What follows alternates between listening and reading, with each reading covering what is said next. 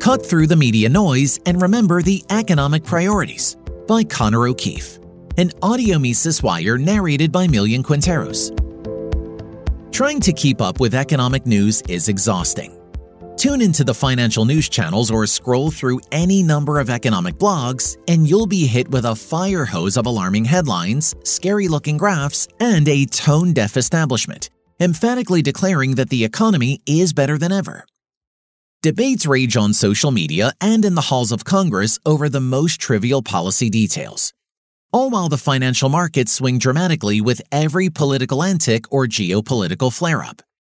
It's difficult to separate what's meaningful from the distractions and the outright falsehoods in the daily information deluge.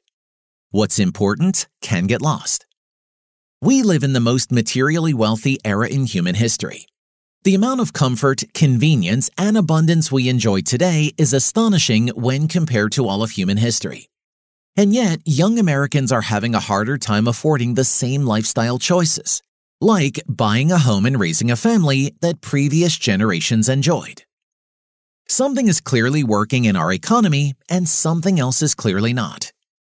And so, if we're to stay grounded among all the noise of the economic news cycle, it is imperative we take a step back and understand what policies actually lie at the root of our economic problems, as well as what's responsible for all that's gone right. In the keynote lecture of the Mises Institute Supporters Summit earlier this month, Dr. Jörg Guido Hulsmann put the monetary supply at the center not only of much of our economic pain, but of our cultural problems too. Our monetary system, Hulsmann explained, is unprecedented in human history. Until recently, the only comparable historical examples were wartime economies fueled by money printing. But since World War II, the federal government has elected to subject us to a perpetual wartime economy. The result has been 80 years of permanent price inflation. Those politically connected enough to get the newly created money early benefit greatly from the system. But for the rest of us, the adverse effects are hard to understate. For one, perishable goods, notably labor, trade at a discount compared to more durable goods and assets. That's why it takes longer to build enough wealth on the labor market to afford durable things like houses. Permanent price inflation also incentivizes debt financing, bringing about what Hulsmann calls a culture of debt.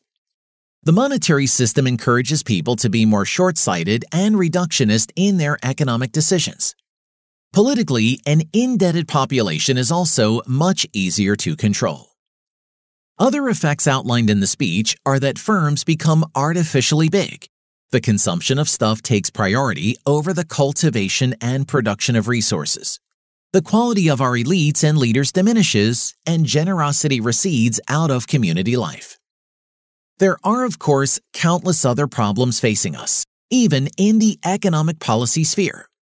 But the destruction of our money is the toxic root of so many of these other issues.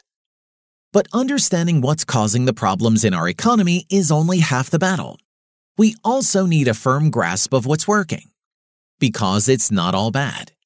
Plenty of wealth is still being created every day, and if we're ever going to return to a sustainable growing economy, we need to know how wealth is created.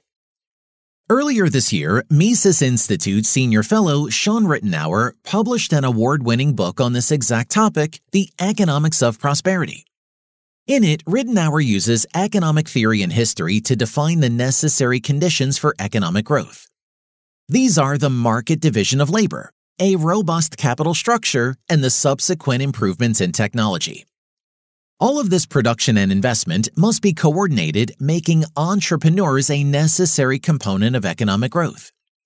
In Ritenour's words, economic progress is the happy consequence of a highly developed division of labor, taking advantage of an increasing capital structure embodied in technically advanced capital goods, all wisely invested by entrepreneurs. Entrepreneurs are uniquely positioned to coordinate the process because, unlike political leaders, they are subjected to the feedback and incentives of the profit and loss system. That allows them to conduct economic calculation, constantly reallocating resources to their most valued uses. Crucially, the entire process of economic growth relies on the institution of private property. As Rittenhour explains, people can only benefit from the division of labor if they are free to exchange the goods they produce. Entrepreneurs need ownership over capital and resources to open new lines of production and sell the resulting products. Finally, Rittenhour cites the need for sound money. If entrepreneurs are going to conduct economic calculation, they need a reliable monetary unit. On top of that, none of the above conditions for growth matter unless people are willing to forego some present consumption to save and invest in production, which is, remember, the exact kind of behavior that permanent price inflation discourages.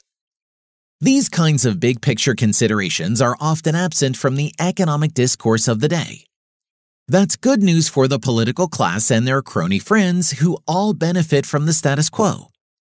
But for those of us who want to bring about meaningful change, these are the exact considerations we must work to keep front of mind day in and day out. The political monetary system is a debilitating, destructive scam that needs to be exposed and abolished. We need a sound monetary system, and we need to recommit to the institution of private property.